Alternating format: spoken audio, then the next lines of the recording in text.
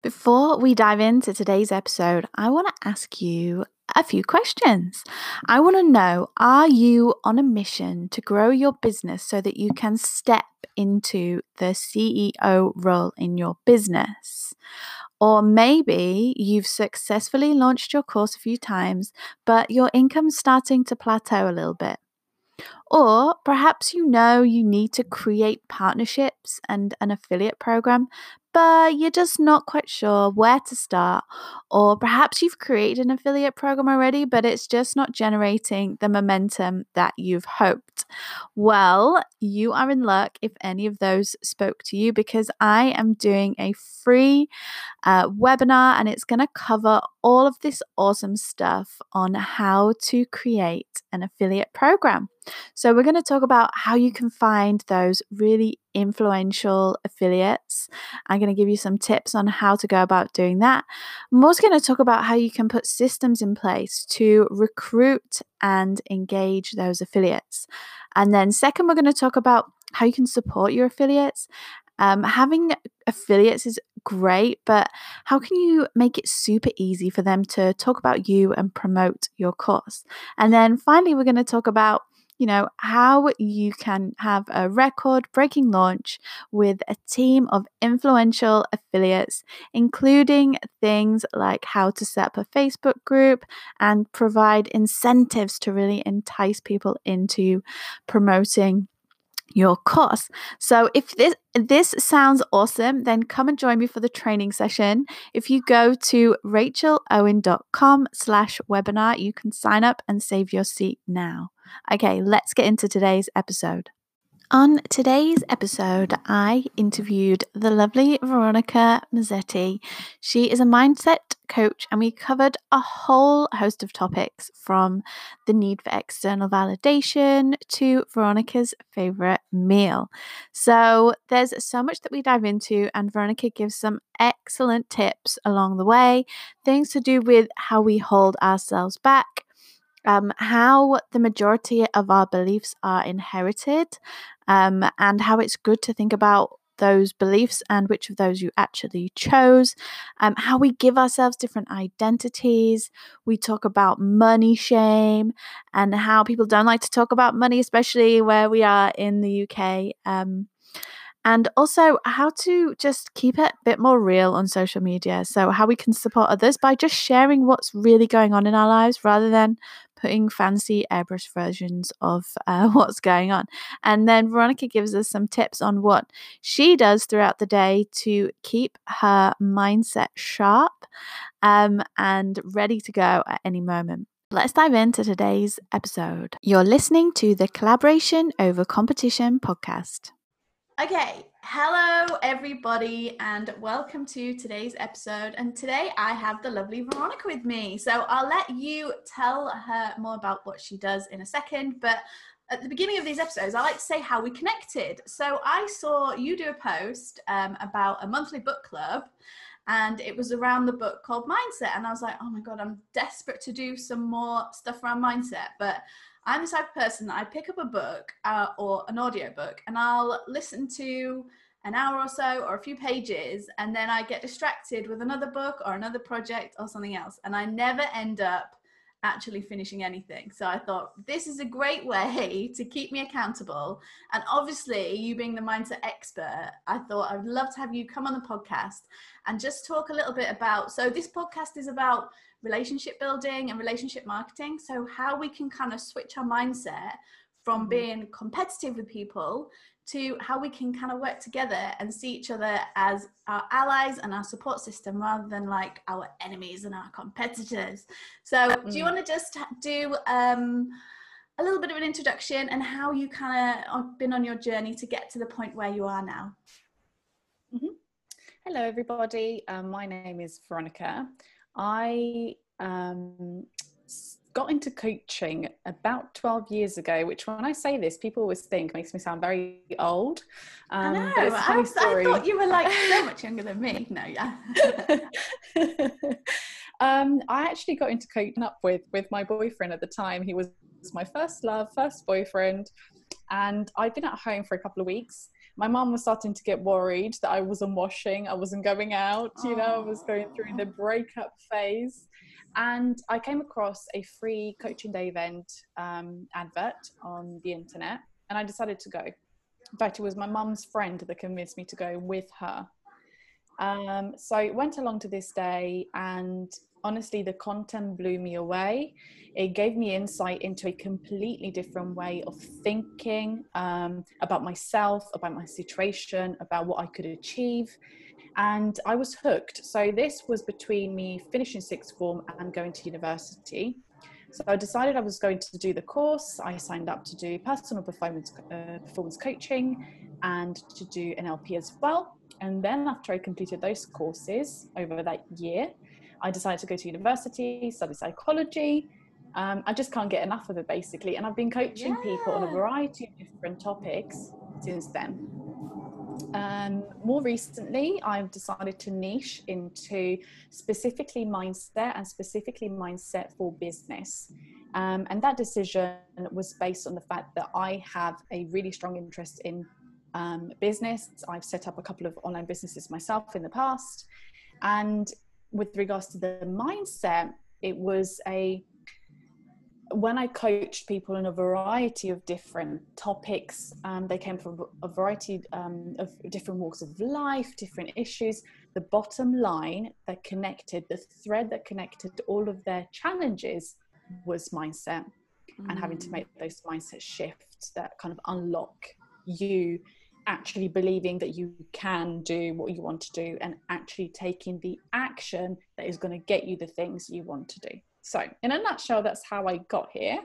I hope that's clear enough. If you have any questions, please send them my way. Yeah, absolutely. And I started off teaching people about marketing and business and stuff. And it soon became clear that just telling them what to do was not enough.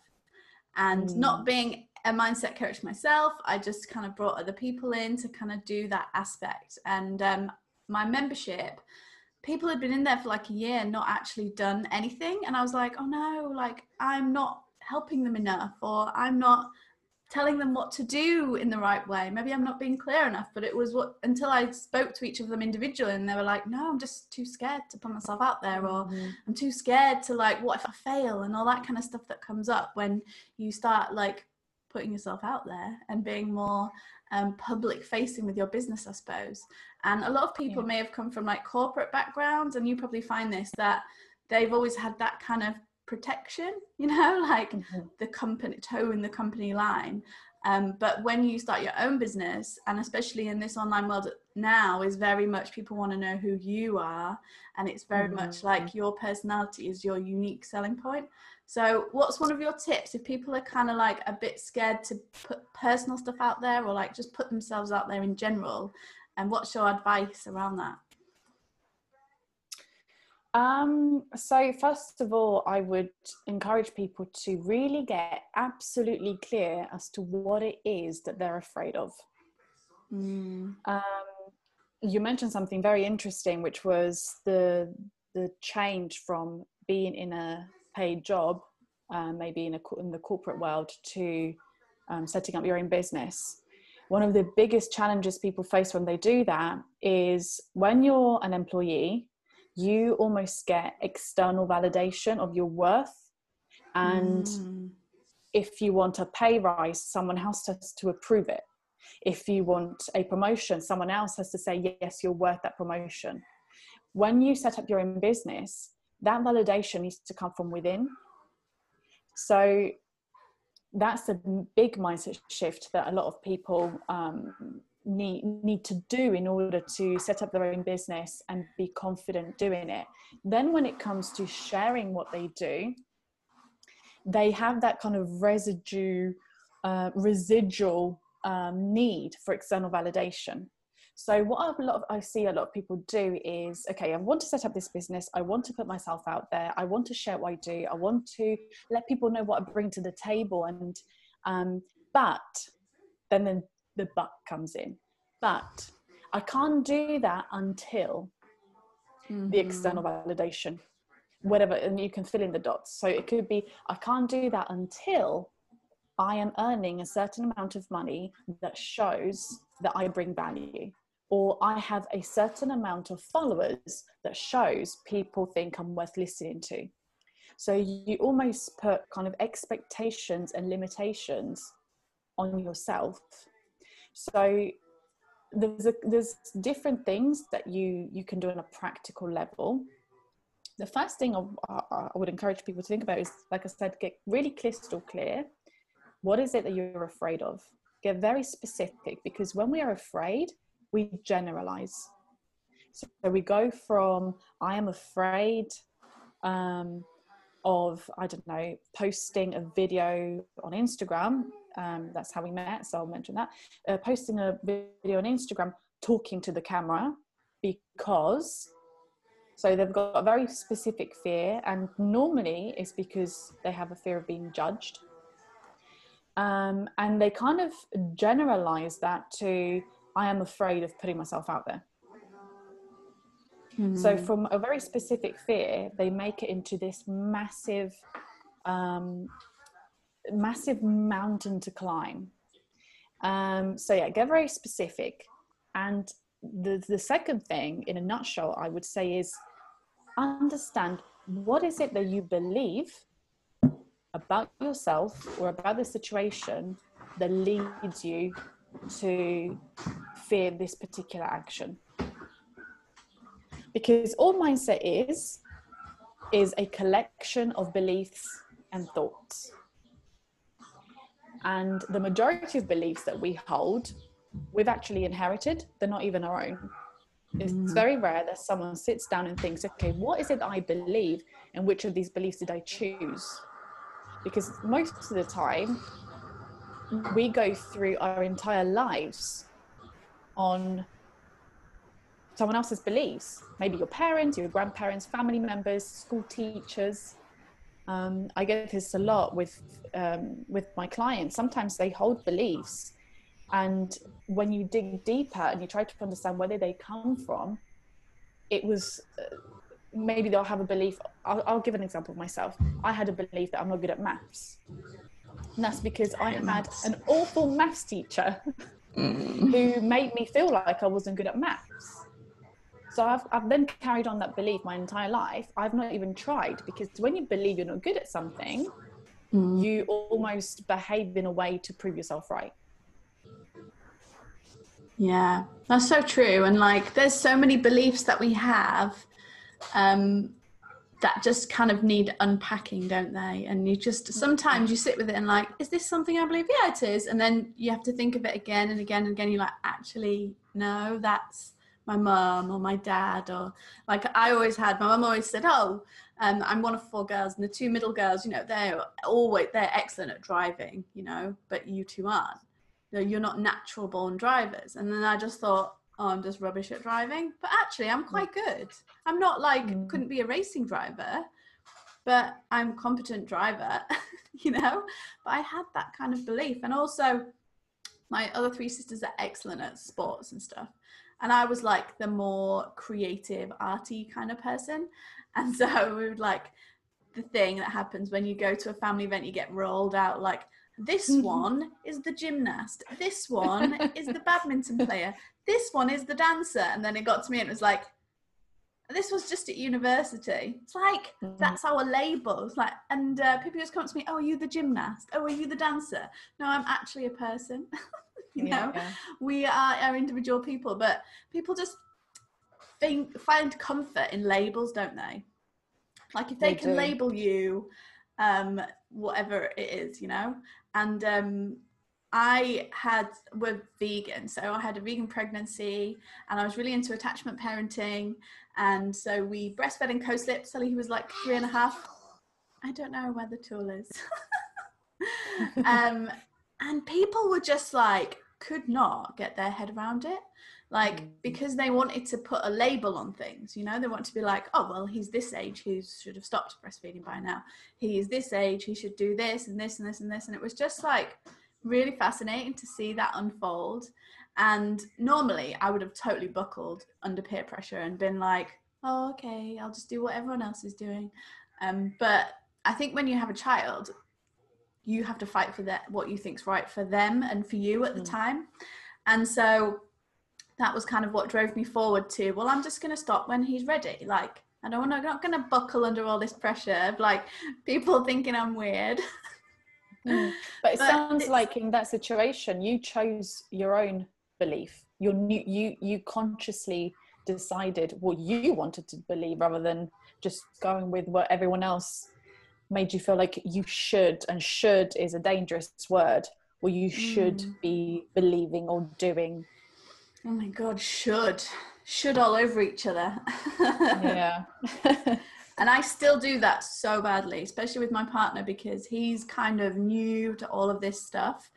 And I sometimes find it difficult that we think very differently. And he's still very, comes from a place of like, this is what I should be doing. This is what I've been told to do. And this is what, you know, rather than thinking, is this what I actually want? Is this what I actually think? And I always call him out on it. And it's really funny because someone posted on Instagram the other day, I am here to trigger you to enlightenment. And I was like, I just do that to him all the time, bless him. He's like the loveliest, most amazing guy ever. But I just like poke him like a bear until he gets like, no, like gets mad. And I'm like, yes. Like, tell me what you feel and what you think. And like, he'll say, oh, well, I need to research it. I was like, no research, just right now. It doesn't have to be right or wrong. Like, how do you feel? Like, what do you think? And it's just sitting with that, isn't it? And getting to know ourselves again, because we kind of lose our way a bit, don't we? When you become a parent or you work in a job or you become a partner, you kind of fall under those stereotypes. And if you're not around people who are challenging you and, you know, people like you who are talking about this stuff all the time and learning and expanding, then you're just going to plateau, really. Like, when did we stop learning? Well, hopefully never. But I think a lot of people do experience that at one point or another. And I find that often is because people give themselves identities. And for example, when you go, I'm not a parent, but as an example, when you go from being someone without children to being a parent, you gain a whole new identity. And that's the identity of being a mother or a father or a parent. And that will have loads of beautiful parts to it, but it will also come with some conflicts to your other identities. So maybe your identity as a woman, your identity as a friend, your identity as a boss or an employee, or as someone who likes to go out at the weekend, you know, and that will create in a conflict. So something, for example, we do a lot of in NLP is something called parts integration. And that's just a fancy word to describe the process of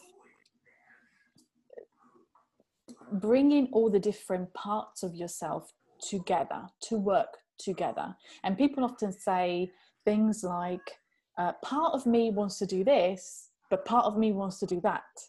And it's almost like this real inner split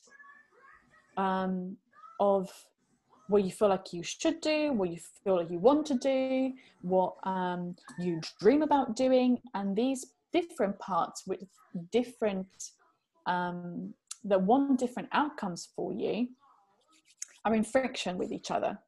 So even that is, you know, a really liberating process to actually sit down and be aware of, okay, what identities do I give myself? And people often talk about wearing different hats, and it in simple terms, this is the same concept. It's this idea that we are multifaceted, right? We're not just one, what am I trying to say? We're not just one version at all times throughout our entire lives. Yes. Because like you said, we grow, we change, and we evolve over time. Yeah, and I think what you're saying about that friction, and that's something that I definitely felt for two reasons. Number one, when my little boy was born, I was just starting my own business and I just left a corporate well, I say corporate, I was working part-time doing graphic design work, working from home most of the time. So I kind of transitioned to being more at home anyway. But that switch from having a life to being sat at home and you can't go anywhere. And he used to scream every time we left the house. So being on your own, but then also I went through a breakup when my little boy was 6 months old. And like you said, similar to me, that was the moment when I realized that I'd totally lost my identity, and I was just pleasing because I didn't want to lose people or upset people. And I read Conscience Uncoupling. I was like, if Gwyneth Paltrow can do it, I can do it. And a lot of that learning, kind of like you were saying about that integration, it took me like a year, maybe even more, to integrate from, oh, I'm a mum now, to, oh, the other person's not gone. Like, you don't have to be one or the other. And it took me maybe like 2 or 3 years to get back to not only who I was, but even further back to who I was before I even had that relationship, and before, you know, who I was at the beginning, almost like when I was younger. And that integration was just so like revelatory, really, because it made me realize that this is not like my whole life's changed. You know, it's just one part of, you know, all those different things that you were saying that make up who we are. And some other thing I wanted to mention was about that contrast is, I don't know if it's Deepak Chopra or somebody says, when you have two things that are pulling you in different directions, that is the most stressful thing you could ever go through. You know, like wanting two different things. And when I was younger, I used to have the whole, like, I want to be a hippie and live in a caravan and like travel the world. But also I wanted to have a corporate job, have lots of money, and a really fancy, expensive house. And it was such a contrast. And I think, especially in this online world, it does kind of get portrayed that there's like, you can be like a vegan, like authentic, you know, a coach or something like that. Or you can be sat on a Lamborghini with all this money. But like you say, it doesn't have to be one or the other.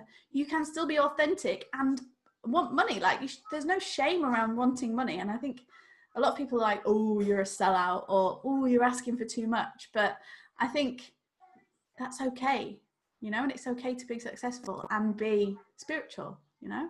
Yeah, absolutely. And with comments like that, I found over time, and obviously with experience, is that when people make those kind of statements, for example, the money is, you know, a very talked about topic online at the moment. I find there's a whole money abundance, money mindset, and I think there is an initial shift towards talking about money, because I think for a very long time you made your money, and especially in the UK, you don't talk about how much you make. You wouldn't ask your girlfriend, oh, how much. So there's a real mindset shift, which I love seeing when it comes to money. But when people make statements like you're a sellout, or you're superficial, or whatever it may be, they are talking out their belief system. Yep. That's a reflection of them. That is not a reflection of you. And something that's really important for us all to do is to protect what influence we let in. So if I had to break it down into some kind of process for it to make sense to the people listening, I would say be intentional and consciously get to know yourself. And when I say this, sometimes people are like, I know myself. I mean, really know yourself. Do you know what your values are? Do you know what drives you? Do you know what you deeply, deeply want for yourself? Do you know what limiting beliefs you hold that you want to let go of, that don't serve you? Do you know what empowering beliefs you want? Do you know why you want the things you want? All of these things, they're not talked about enough. And you mentioned something earlier, which was about, it escapes me the way you talked about it, but I remember thinking, yes, I think it was about, we now live in an era where information is so readily available. It is so easy to go out there and figure out how you can do something. Literally, I live my life on Google and YouTube, and that's how I figure out how to do everything in my life. The how is no longer a challenge, where maybe it was a decade ago. Because if you didn't have the information in your close proximity, it was more challenging for you to gain an understanding of how to do something that was new to you. Now that's not a problem anymore. You go on the internet, you find out literally how about, I don't know, quantum leaps. You can find out about anything.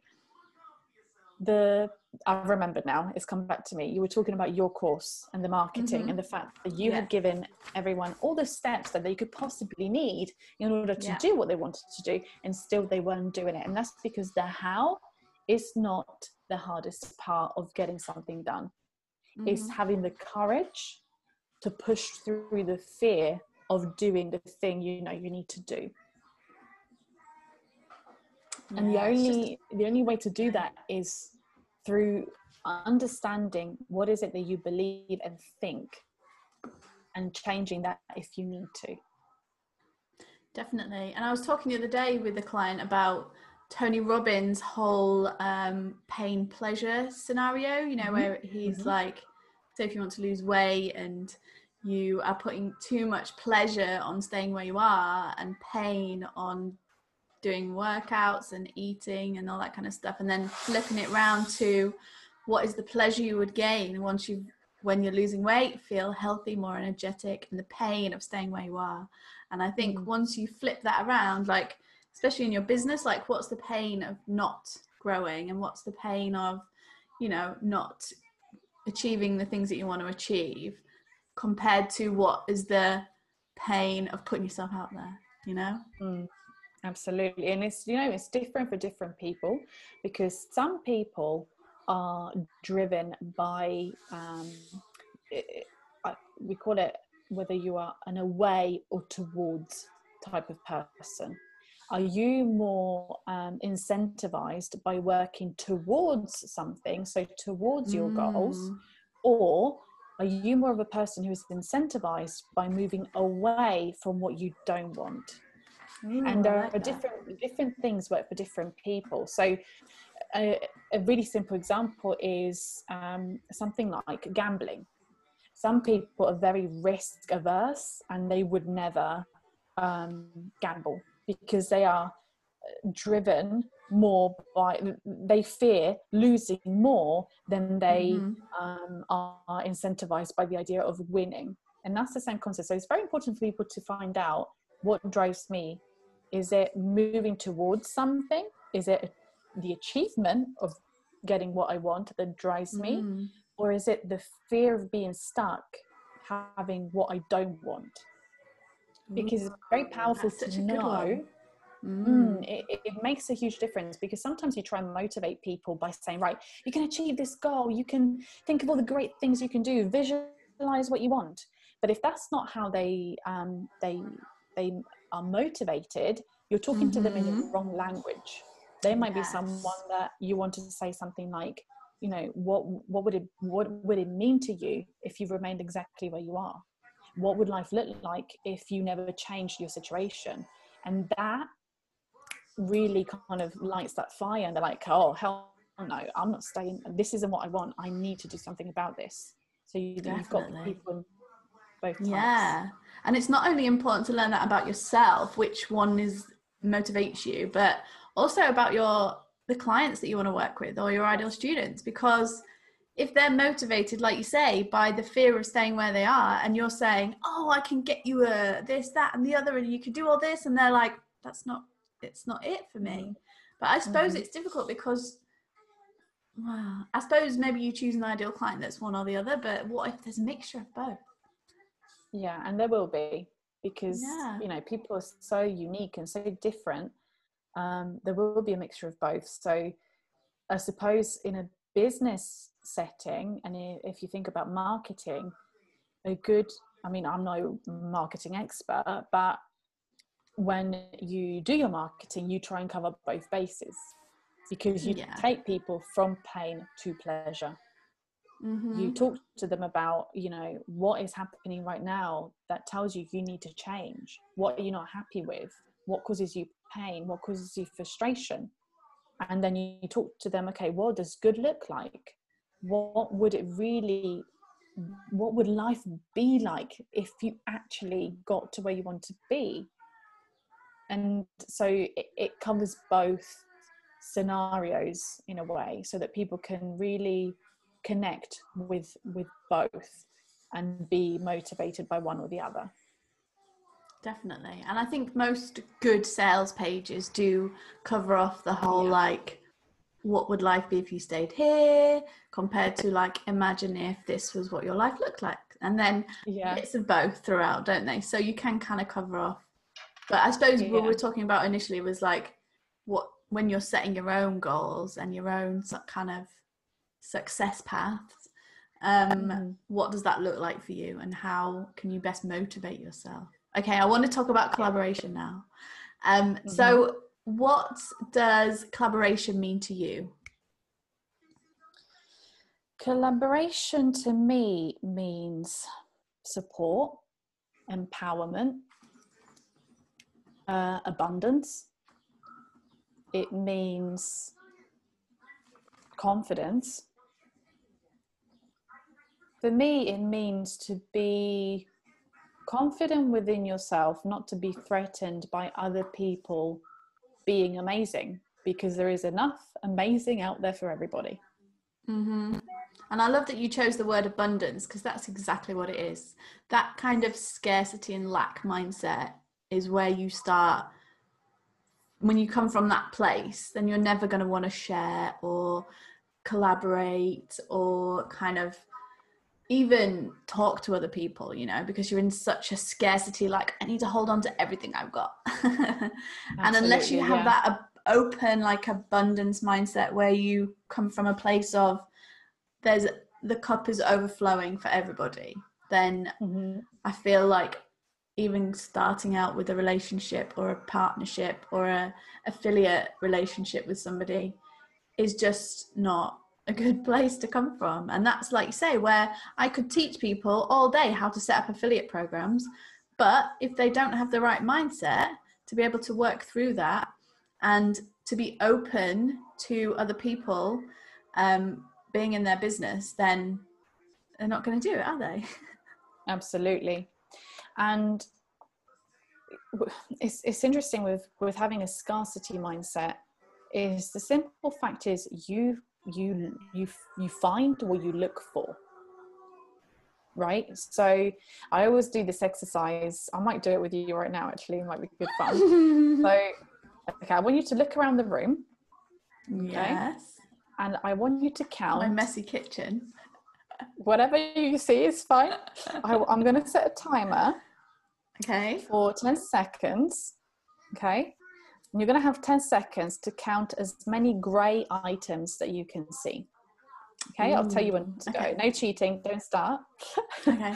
Okay. You've got 10 seconds from now. Okay.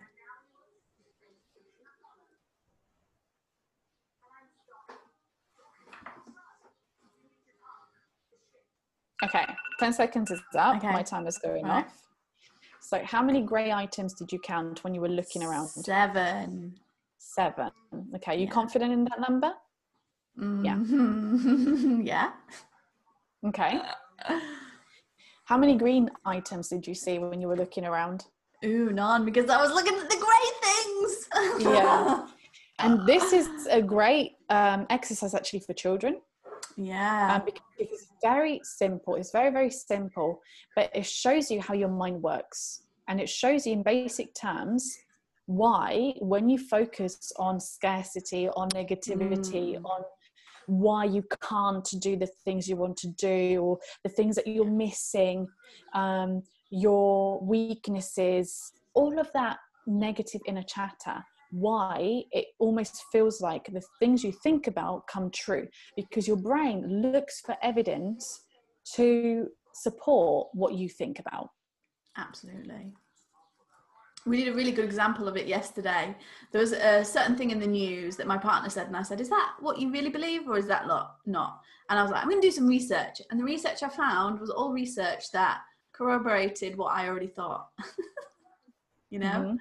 And it's the same with, like, if you focus on people being negative towards you, or, you know, people moaning at you, and you dwell on that and you think about it all the time, then you're just going to get more of that, because that's what you're focusing on. Absolutely. It's like the analogy of the colour things. Like when you're looking for a new car, you see your perfect car everywhere. But the rest of the year, you don't even look at cars twice. Yeah, it's the same with shopping, I find.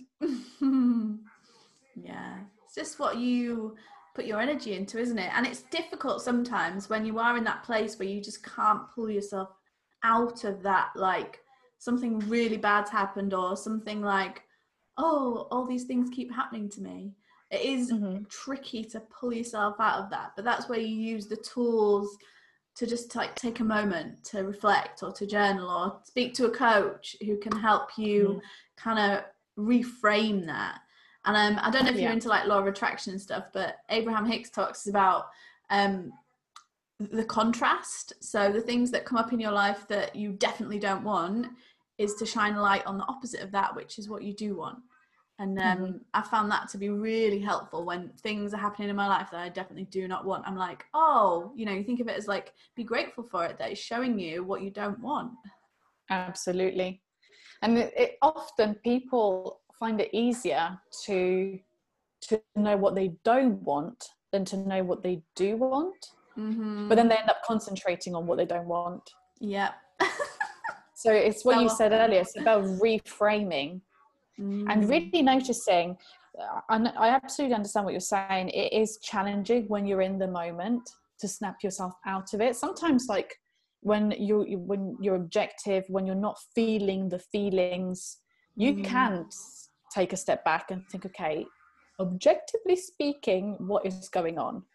The biggest challenge is to do that when you're in the moment. It's almost like when you're in an argument and you can't think straight, you just react.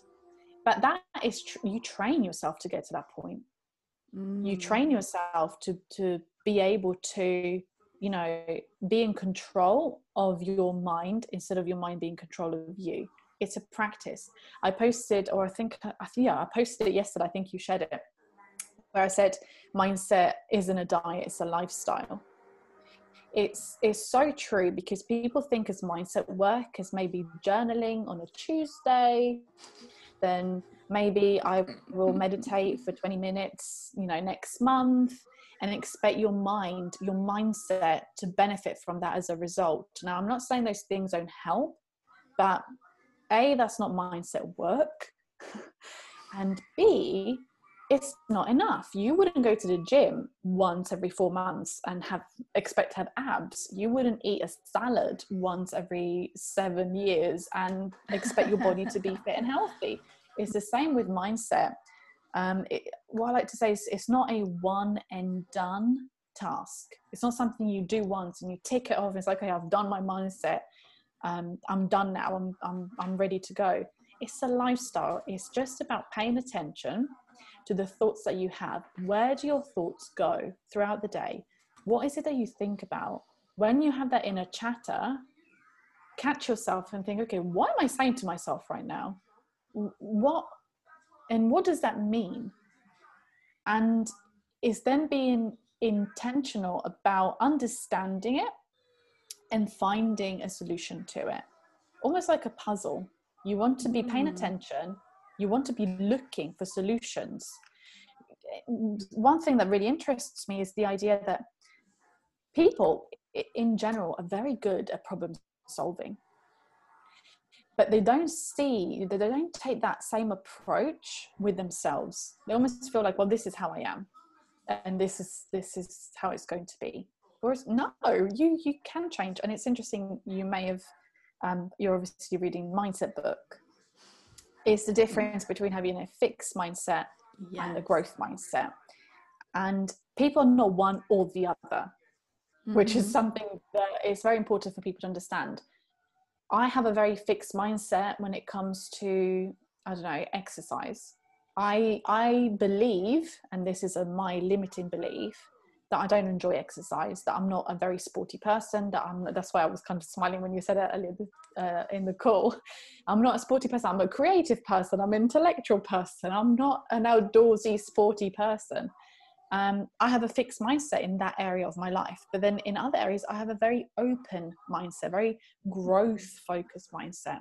So yeah, it's about the awareness, and it's about the being consciously and intentional about doing something to help yourself get over those mindset blocks that hold you back at the end of the day. If everything's peachy, you don't need to do anything. It's fine, carry on. But if you want something and you're not able to get the results or take the action or feel good about yourself, or whatever it may be, then it's on you to fix it. It's your responsibility to fix it. It's always so much easier to do mindset work when you're not like in the thick of it. Yes. And I suppose I'm trying to think what I can relate it to. But yeah, when something happens, you kind of default back to your original reaction, how you react and respond to things. But like you say, it's a training, it's a practice. And like, I see so many people who really want something and they'll do the work for however many weeks, and then they'll be like, oh, I've got it now. And then they get busy doing life and they forget about, it all just goes back to normal. And then it's not until someone picks up on it that it's like, oh yeah, I said I was going to do this, but I've kind of forgotten about it. So like you say, it's just ongoing, like a gym membership. Yeah. Or not. And also this lockdown life has really not helped with the whole exercising malarkey. Oh, yeah. But that's something I need to work on. I would say just go for a walk. It's way more relaxing. But if you don't really like outdoorsy type of person. Well, I walk my dog. I have a dog. So I walk him. But it's not enough, is it? Because I'm sitting out at my desk all day. It's tricky, isn't it? Just have a kid, then you can chase them around all day. Have a child just for that purpose. Yeah. Chase other people's kids. Keep myself busy. So what, in terms of your kind of daily routine, and what kind of mindset work do you integrate into your day? What does your days look like? So my day, something I'm very fond of is keeping it real, because I see a lot of this stuff online where people are like, I wake up at 5 a.m. every day and I meditate every day and I exercise for 4 hours, and all this massive list of great things that people do, and that's just unrealistic. I'm sorry, but it is unrealistic, and I think it does a disservice to others to portray this perfect peachy version of reality. Real life is not like that. Some days you feel like you're on top of the world, other days you don't. For me, it's having a balance. I try to have like an 80-20 rule, whereas if I'm productive and proactive and efficient 80% of the time, I will not feel guilty for having a Netflix and chill day. I maybe shouldn't say that because that's like got weird connotations now, but just relaxing. You having this day by yourself? Just a relaxing day. I think I've got like 50 shades of red. A relaxing day, watching Netflix or reading a book or going shopping, whatever it may be. So in the main, what I try to do is have, before I start work, is to be very intentional about how I'm going to spend my day.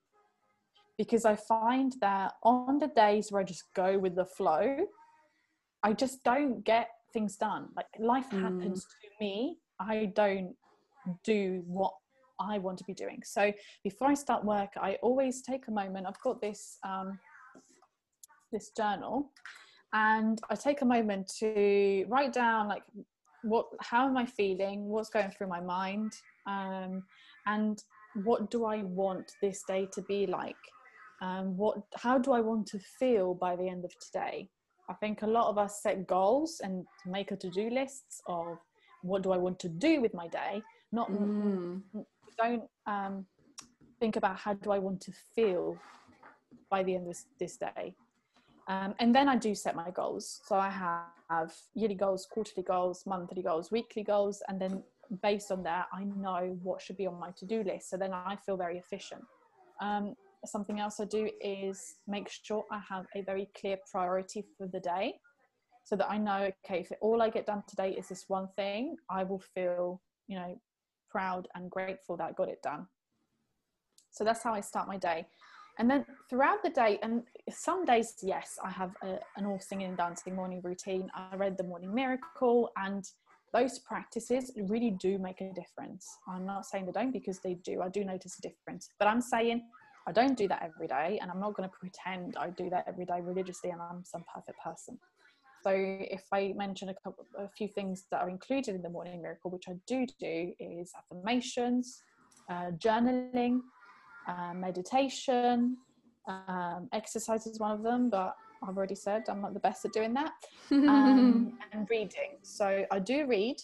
I liked, even if it's half a chapter, even literally if it's 10 minutes, put a timer on.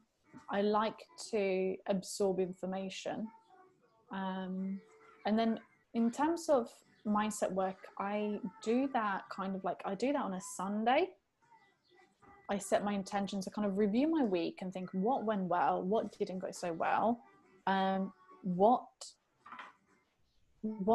caused me frustration maybe, or what things did I avoid doing, and what were the reasons for me avoiding those things.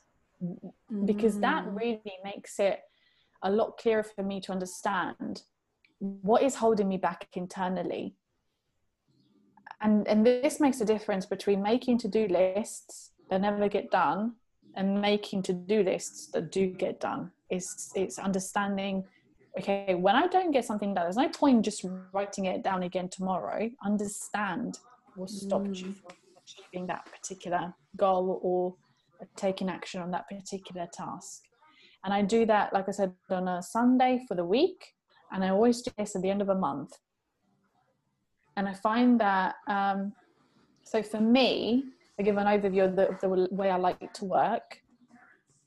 For me, mindset without goal setting and action taking means nothing. Equally, goal setting without mindset means nothing. The two are like this. They go together. They're best friends. Because you need to have the right mindset in order to have the courage to be clear, to take the action on the goals that you've set for yourself. But equally, if all you have is this great mindset, but you're not using it to actually take action in your everyday life to move you towards the things that you want, then you're not using that great mindset for your own benefit. So they go together. So I have a very practical approach to mindset and coaching. Cool. So speaking of that, if people want to come and work with you, how is the best way for them to do that, and what kind of things do you offer? How can you help people? Okay, so I am on Instagram, obviously. My handle is Veronica Mazzetti, so it's just my name. I have a website. It's www.veronicamazzetti.com. I'll spell my last name because it's a bit of a mouthful. It's MEZZETTI.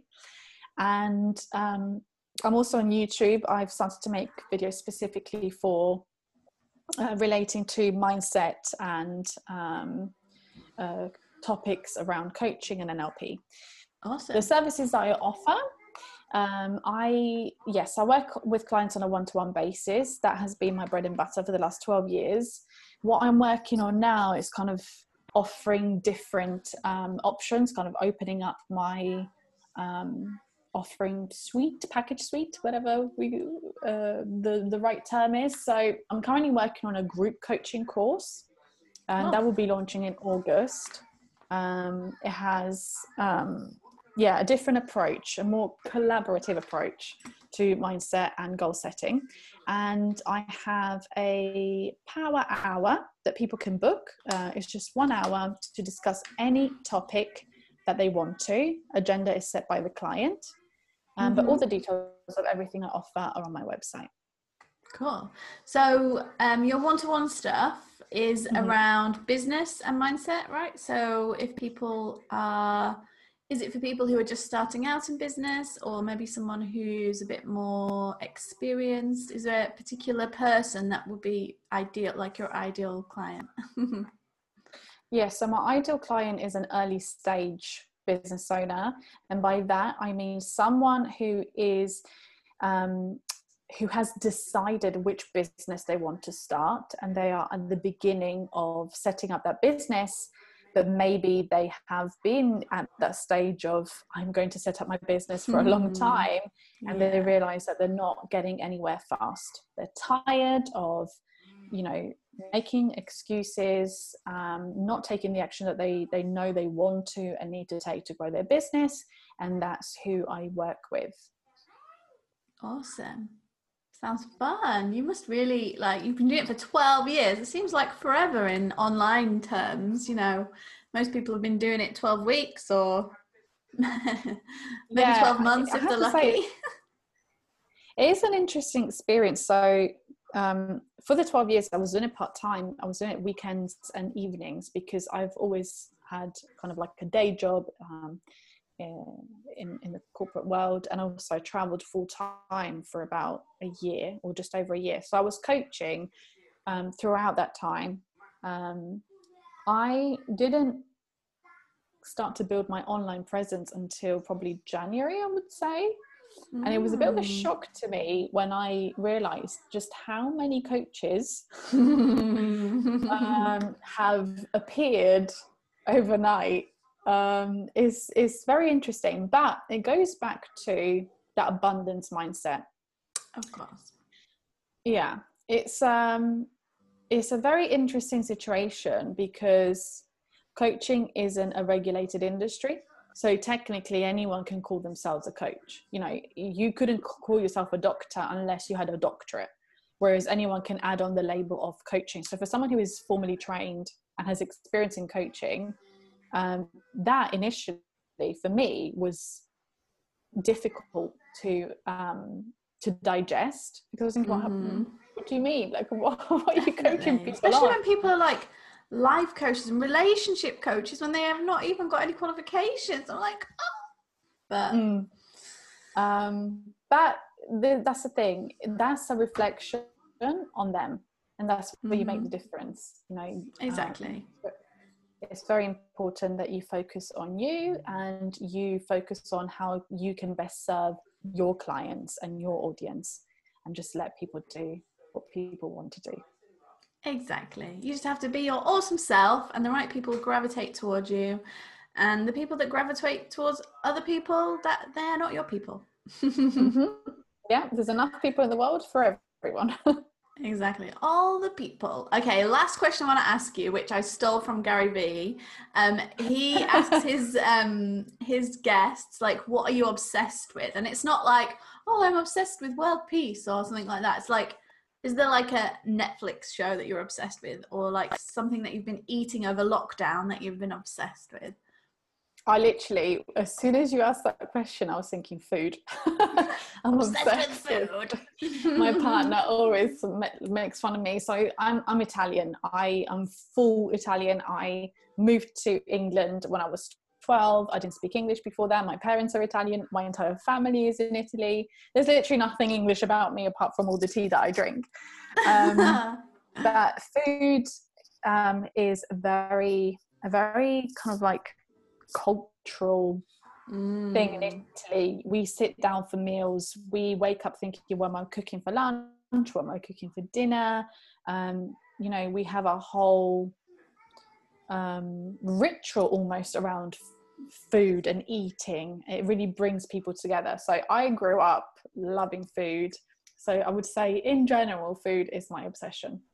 Do you want any to know food in particular? What particular, like, what's like your favorite meat? Like, if you could have a last supper, what would it be?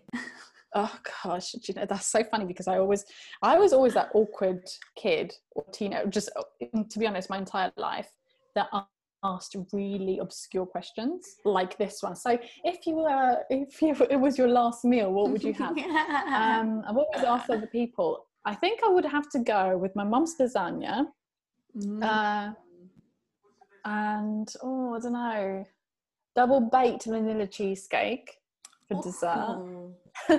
And I'm obviously going to want a starter as well. Is it lunchtime yet? Because it's my last meal, so I don't have to worry about the waistline. No, absolutely not. I can't believe you haven't even had a starter added to this. I know.